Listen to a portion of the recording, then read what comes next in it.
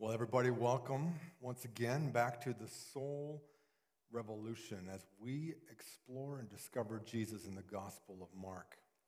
And as we come today to this next text, I just want to open up with this idea. What amazes you? What really brings amazement to you? I was thinking of my own experiences in life, and I've always been amazed when I walk into just grand church architecture. Having the opportunity to visit a few of the cathedrals around the world and just seeing just the wonder of just how they built these great cathedrals over multiple years, sometimes even decades. It always brings an amazement to my soul. Sometimes listening to great music can be an amazing experience.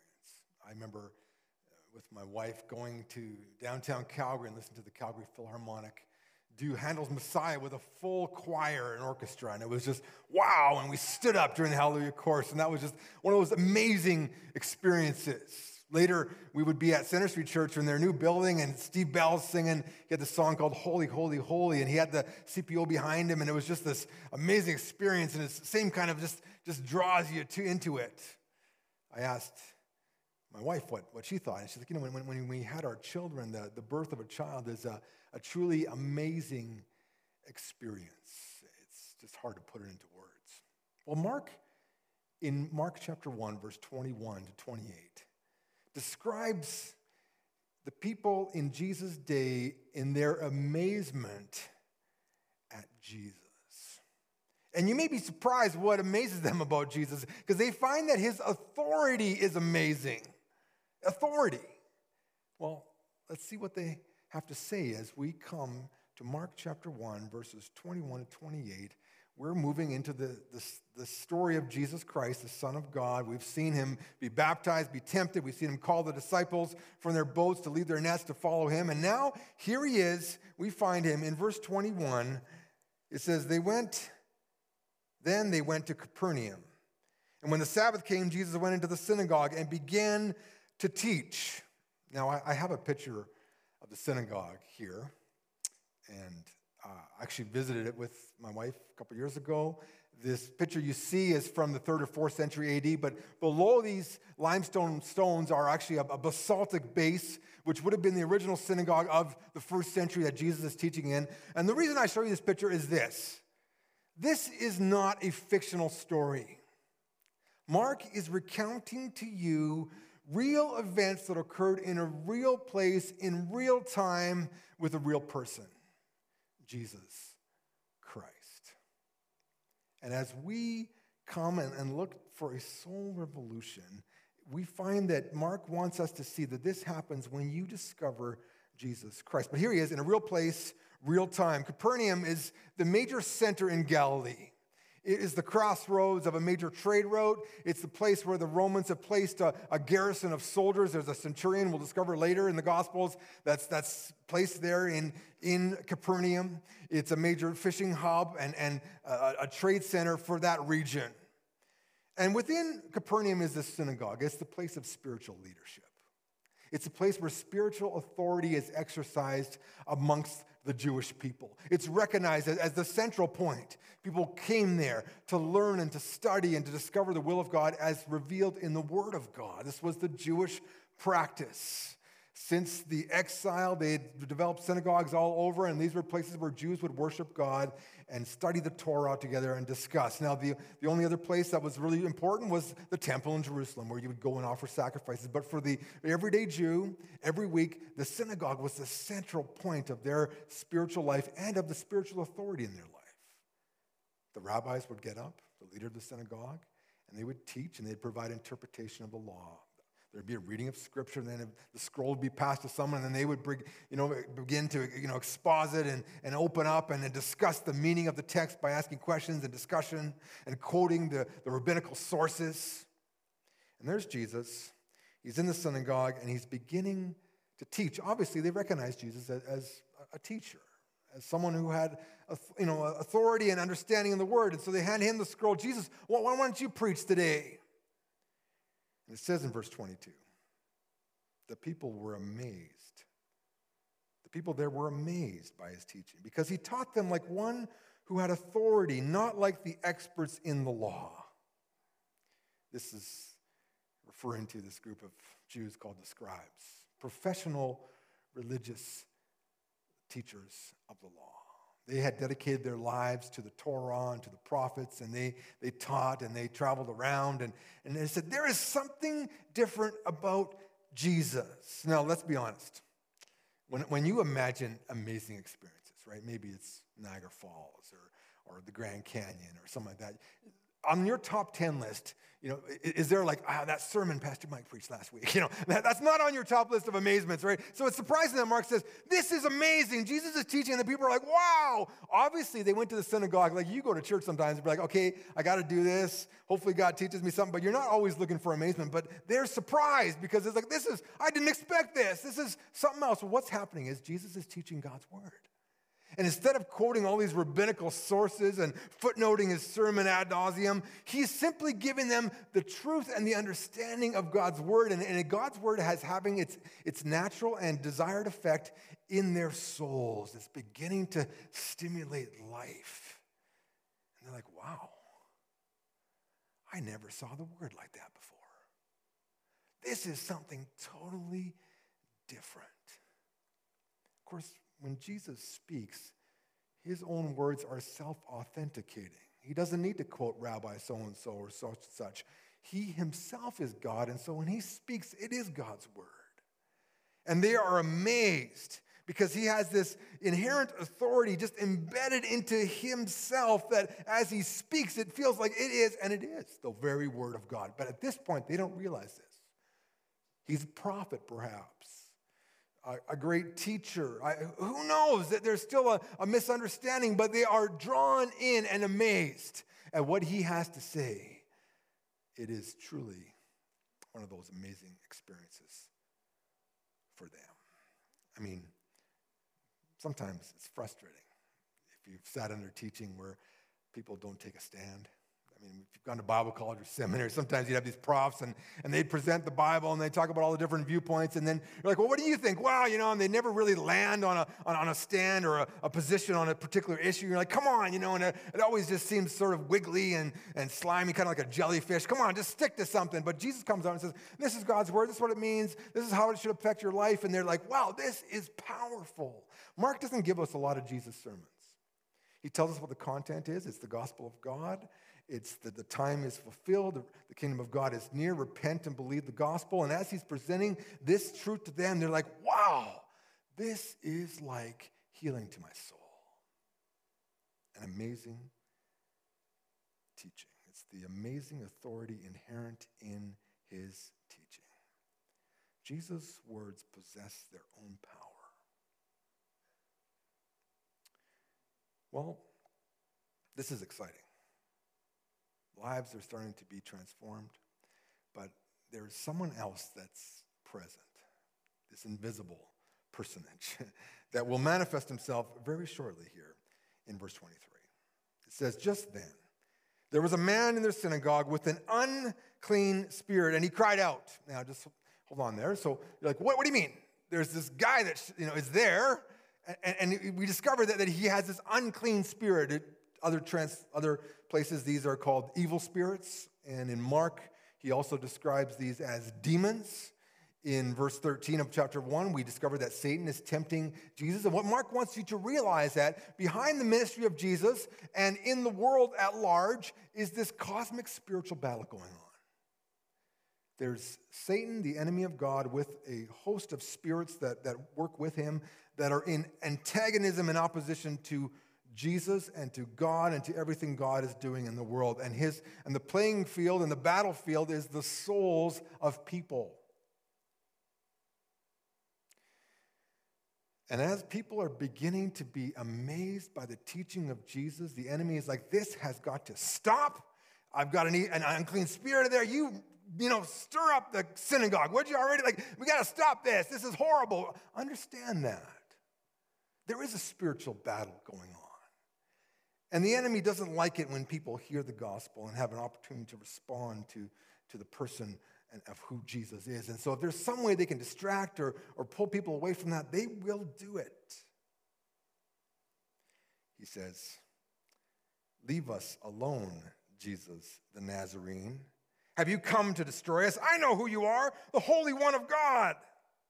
I mean, so this demon is speaking, this unclean spirit, through this man. The man is seen in this text like a puppet. He is not responsible. He's not held responsible. He's just kind of a foil. But clearly, there's a spiritual battle going on here. Authoritative teaching, life change is happening. Satan is like, this has got to stop. Let's stir it up. Now, aren't we surprised? Now, Mark would say, aren't you surprised that in a holy place like the synagogue, there is the evil one doing his work? And what it should kind of bring us to realize is that, man, he on earth will try to disrupt anywhere and everywhere, which means today that he loves to do his work in churches, disrupting worship service, ruining technology, causing people to fight or to be disunified. Just distracting from the gospel. Anything he can do to distract people, he does. And so here he is. Good things are happening. He's distracting through this unclean spirit. He's crying out, and there's this cosmic battle going on. I found some interesting stories about spiritual warfare, just so you just to kind of provide some color onto this and provide some color. Jean Robinson was a missionary in Africa, and she describes this development of this mission station in this place called Adi. In Adi was this large granite rock, which was known as the home of the much feared spirit of the rain.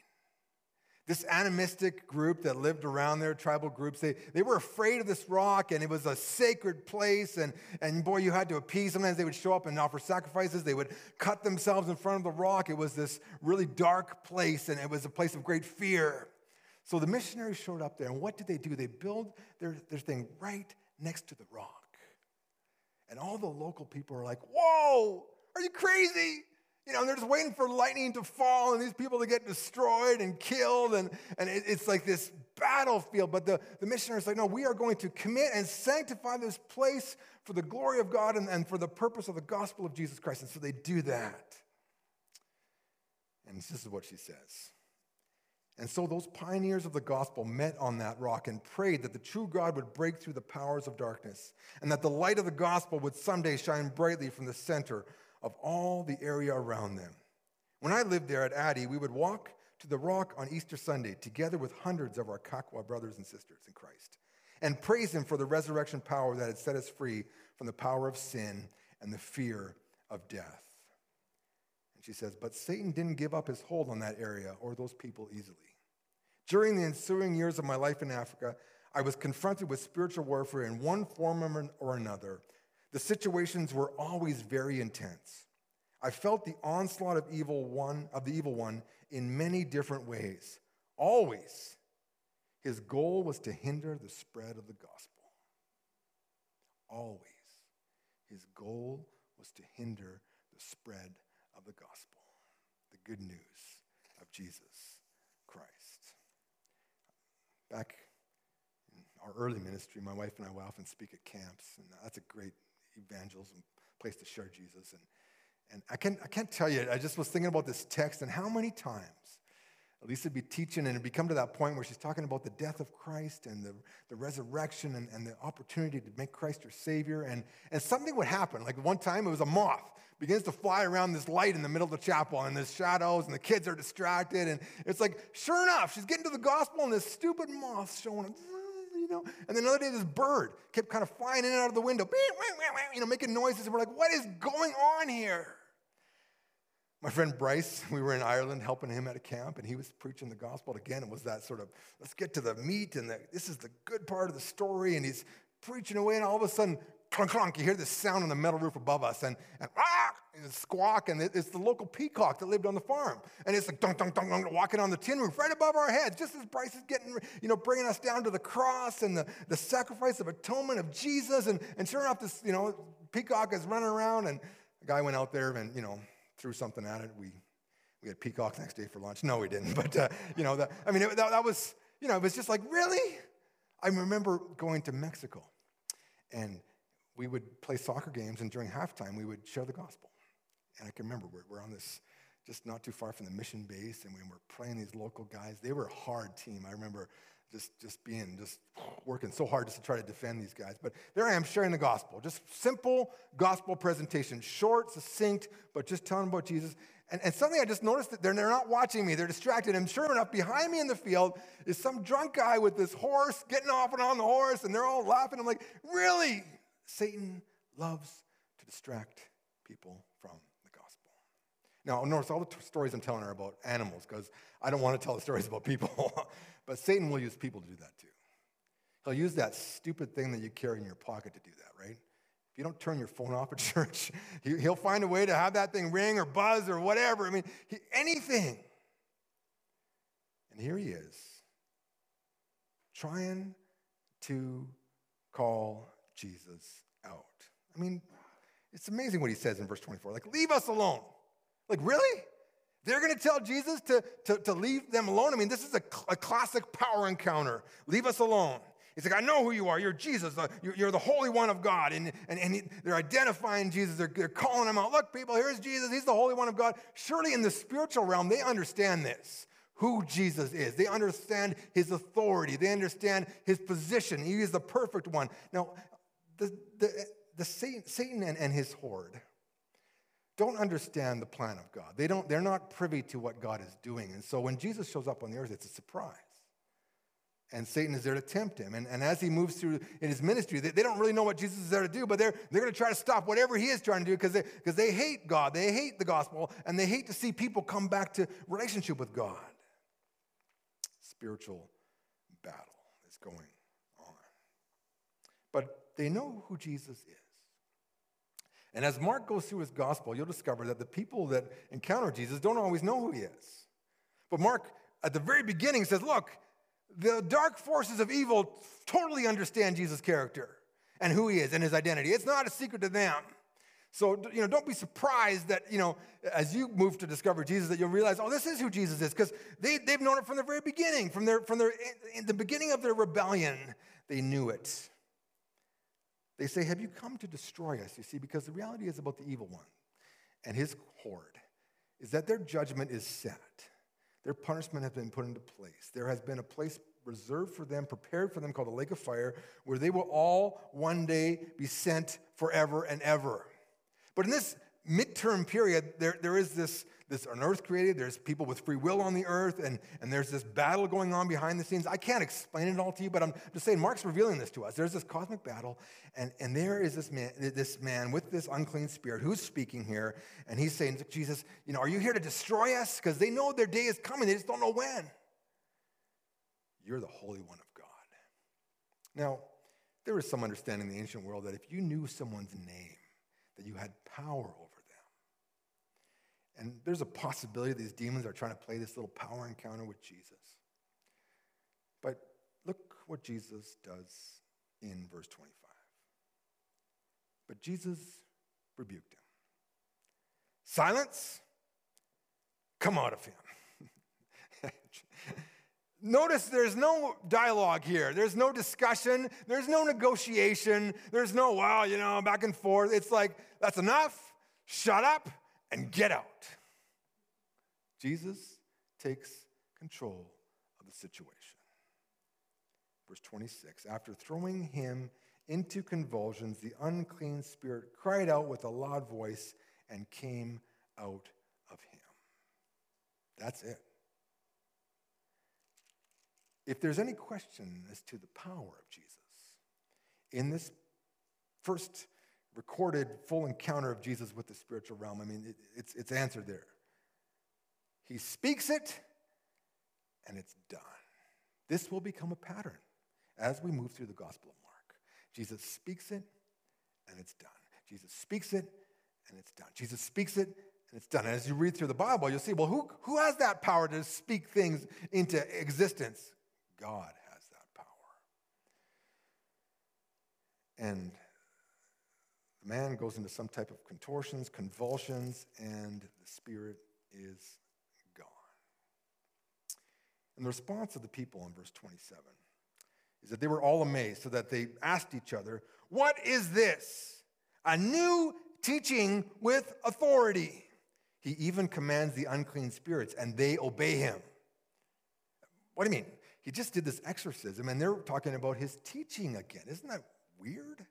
I mean, clearly the words of Jesus have this inherent power that deserves our obedient response. He speaks, and they obey him, the unclean spirits. Now, the Jewish rabbis had exorcism rites. They were elongated processes where they try to cast out demons, and that was part of their liturgies. But Jesus comes in, doesn't have to bring out any kind of special holy water or smoke or anything. He just says it, and it is so. And they're amazed again. Amazed at the authority demonstrated in his power over evil. When it comes to the battle for the human soul, Jesus wins every time. It says in verse 28, the news about him spread quickly throughout the region around Galilee. This guy has unique authority. He has an amazing authority. His teaching just carries such weight and power, and when he encounters the evil side, he simply just tells them to go and get lost, and they're gone. There is something about Jesus that is worthy of our attention, and that's spreading around. No one could do anything like this Jesus. Wow, who is this Jesus? Now, Mark's already told us he's Jesus Christ, the Son of God. But as he goes through the gospel, he's providing you good reasons to put your faith and trust in Jesus in whatever circumstances you face. Because, of course, he's writing most likely to a group of Christians in Rome and telling them about Jesus and what it means to follow Jesus. And these Roman Christians are living in the period of persecution of Nero. It's intense spiritual battlefield. I mean, they're watching their friends get thrown into the Colosseum and devoured by animals. Others are being arrested and impaled upon poles and dripped with oil and lit on fire to light up Nero's nighttime garden parties. I mean, it's horrific what's going on. And they're wondering, are we losing this battle? Are we losing this battle? And Mark's like, Jesus has already won the battle. There is no battle, actually. It's clearly a one-sided fight. What amazing authority Jesus has. I found this interesting story. And I love a good story, and so that's why I'm sharing with you. It's from a guy named Jack Popches. He was a translator with Wycliffe Bible Translators in Brazil. He worked with this group called the Canela people. After 10 years of study and work among the Canelas, we had a major problem. Each time we translated a Bible story about some miracle of Jesus and read it to the Canelas, they would nod their heads and someone would say, "Great story. Now let me tell you one of our stories." Then the Canela would tell an old-time myth of magic and talking animals. We would nod and say, "Great story, but the one we told you is different. Jesus really lived. This really happened." We could not get them to understand that the Bible stories we were translating were special. Everyone in our North American society knows that the term holy describes something having to do with God, or at least something with special religious significance. The Canela language and culture, however, had no such concept. To the villagers, the Bible stories were in the same class as the stories their grandfathers had told them. We prayed that God would do something to solve the problem, and he did, but in a painfully convoluted way. We were planning to publish a number of booklets and books when a political upheaval in Brazil interrupted our work. Government policies changed, and all missionaries working with indigenous people groups were forced to leave the villages and reservations. We too had to leave our home and friends in the village and live in the city for several years. It was emotionally painful and extremely frustrating for both us and for the Canela people, many of whom were eager to learn to read better. After several years, we published about a dozen booklets in Canela, including some learn-to-read booklets, some booklets of traditional Canela legends, some health booklets, and the first versions of the translated books of Luke and Acts. We applied for permission to make a brief trip to the Canela village to deliver the reading books, sending the government department a list and description of the titles we planned to leave there. Many weeks later, I was summoned to the district government office. The official handed me the document, allowing me one day to distribute the books in the Canela village. Then he pointed to the bottom sentence. I looked and blinked in surprise. We had planned to give all this literature to the readers in the village, at least one per house, and had anticipated no major trouble, but there it was in black and white. Not included in this distribution permit are the books of sacred scripture. Sign here to indicate you understand the conditions and that you will not leave any of the Bible books in the village when you are there to distribute the other books, the official said, handing me a pen. I shot up a quick prayer. Lord, you know how to handle this problem. I don't. Please take over. And I signed on the dotted line. A week later, a colleague and I drove to the Canela village in a pickup truck carrying a large metal drum packed solid with 60 sets of booklets in plastic bags. The Luke and Acts books were packed separately. The Canels welcomed us with great joy since they had not seen us for over a year.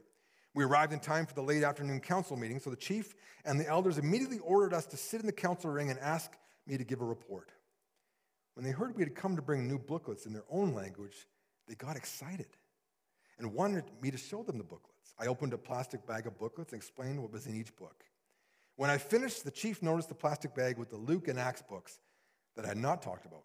What about those two thick books? Tell us what's in them, he demanded. No problem. I happily explained what was in the Luke and Acts books at great length and detail, with frequent readings from some passages. When after nearly an hour I finished, they were more excited than before. Those are the best books of all, they exclaimed. They tell us about our great Father in the sky. I then showed them a copy of the document I had signed and explained that the government had forbidden me to leave any of the God books in the village. The Canela leaders exploded in anger. What? No way! Don't all the rest of the Brazilians have God's books in their language? They shouted. Why can't we read them in our language? Don't we have the same rights as the Portuguese-speaking Brazilians? They did. The Brazilian Constitution clearly gives religious freedom to all its citizens. They demanded I leave the books anyway. Nobody will tell on you, they whispered. But I explained that as a guest in the country, I needed to obey the government's rules. Besides, I had promised, and I would not break my promise. Finally, the chief sent me to my house to sleep. We'll figure something out in the morning, he said. We left to pray and sleep. At dawn, the elders called me to their morning council meeting. Here's what we've decided, they explained. You pack all those booklets and the God books back into the drum. Put it on your pickup truck and leave the village. The chief's son will follow you on the village tractor. In 35 kilometers, you will go through the Great Gate. That is the end of the Canela Indian Reservation. Your promise does not apply beyond that gate. Take the drum off your pickup truck and drive away. The chief's son will tie it securely to the back of the tractor. We already have a list with names of the readers. When your chief's son returns, we'll distribute the books to the readers, the God books as well as the reading booklets. That's our order. Do it. We did. Years later, when we were able to resume our ministry in the village, we heard that the first books everyone had read were Luke and Acts, the special, forbidden God books. The Canels now read the published partial Bible. The front cover says God's Word. On the title page is the book of the highly respected words of God. In other words, the Holy Bible. I also read this week from Russia of a young man named Artum who works with orphans, who was told that he was not allowed to hold any meetings in the orphanages since over the Christmas break. And of course, he's very disappointed at this, and this is how they describe it.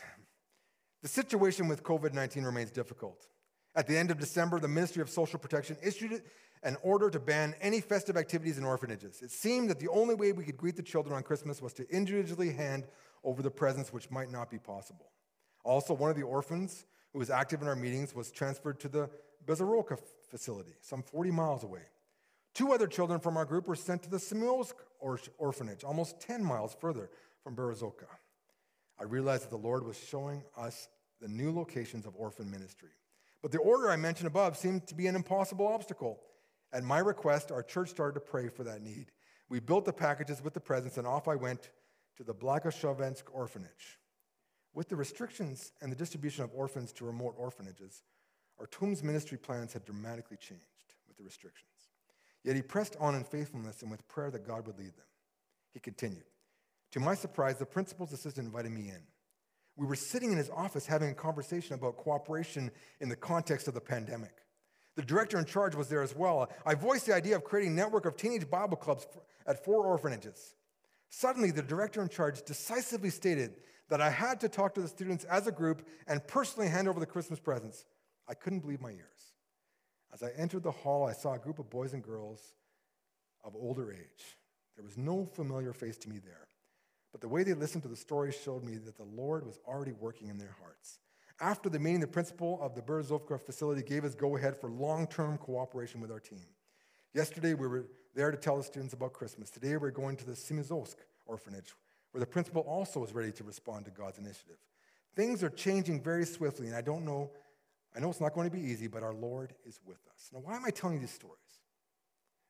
Because right now in our world, you're wondering if we're slipping backwards. COVID, economics, politics, the morality, new laws and orders put into place about different therapies, et cetera, et cetera. It feels like as believers and followers of Jesus, we're the minority and we're losing the battle. But the truth of it is this, that as we continue to share the good news of the gospel of God, Jesus always wins. It will involve conflict, but in the end, he always wins. The Gospel of Mark ends with Jesus winning. He is crucified, and then he's risen. And in fact, the ending kind of leaves you in the mid-sentence. You're like, well, what now? What now is us continuing to follow Jesus and counting on him for victory in the midst of the situation in which we currently live in. We're not on the losing side. We're on the winning side. And the amazing authority of Jesus is the authority that guides and leads us.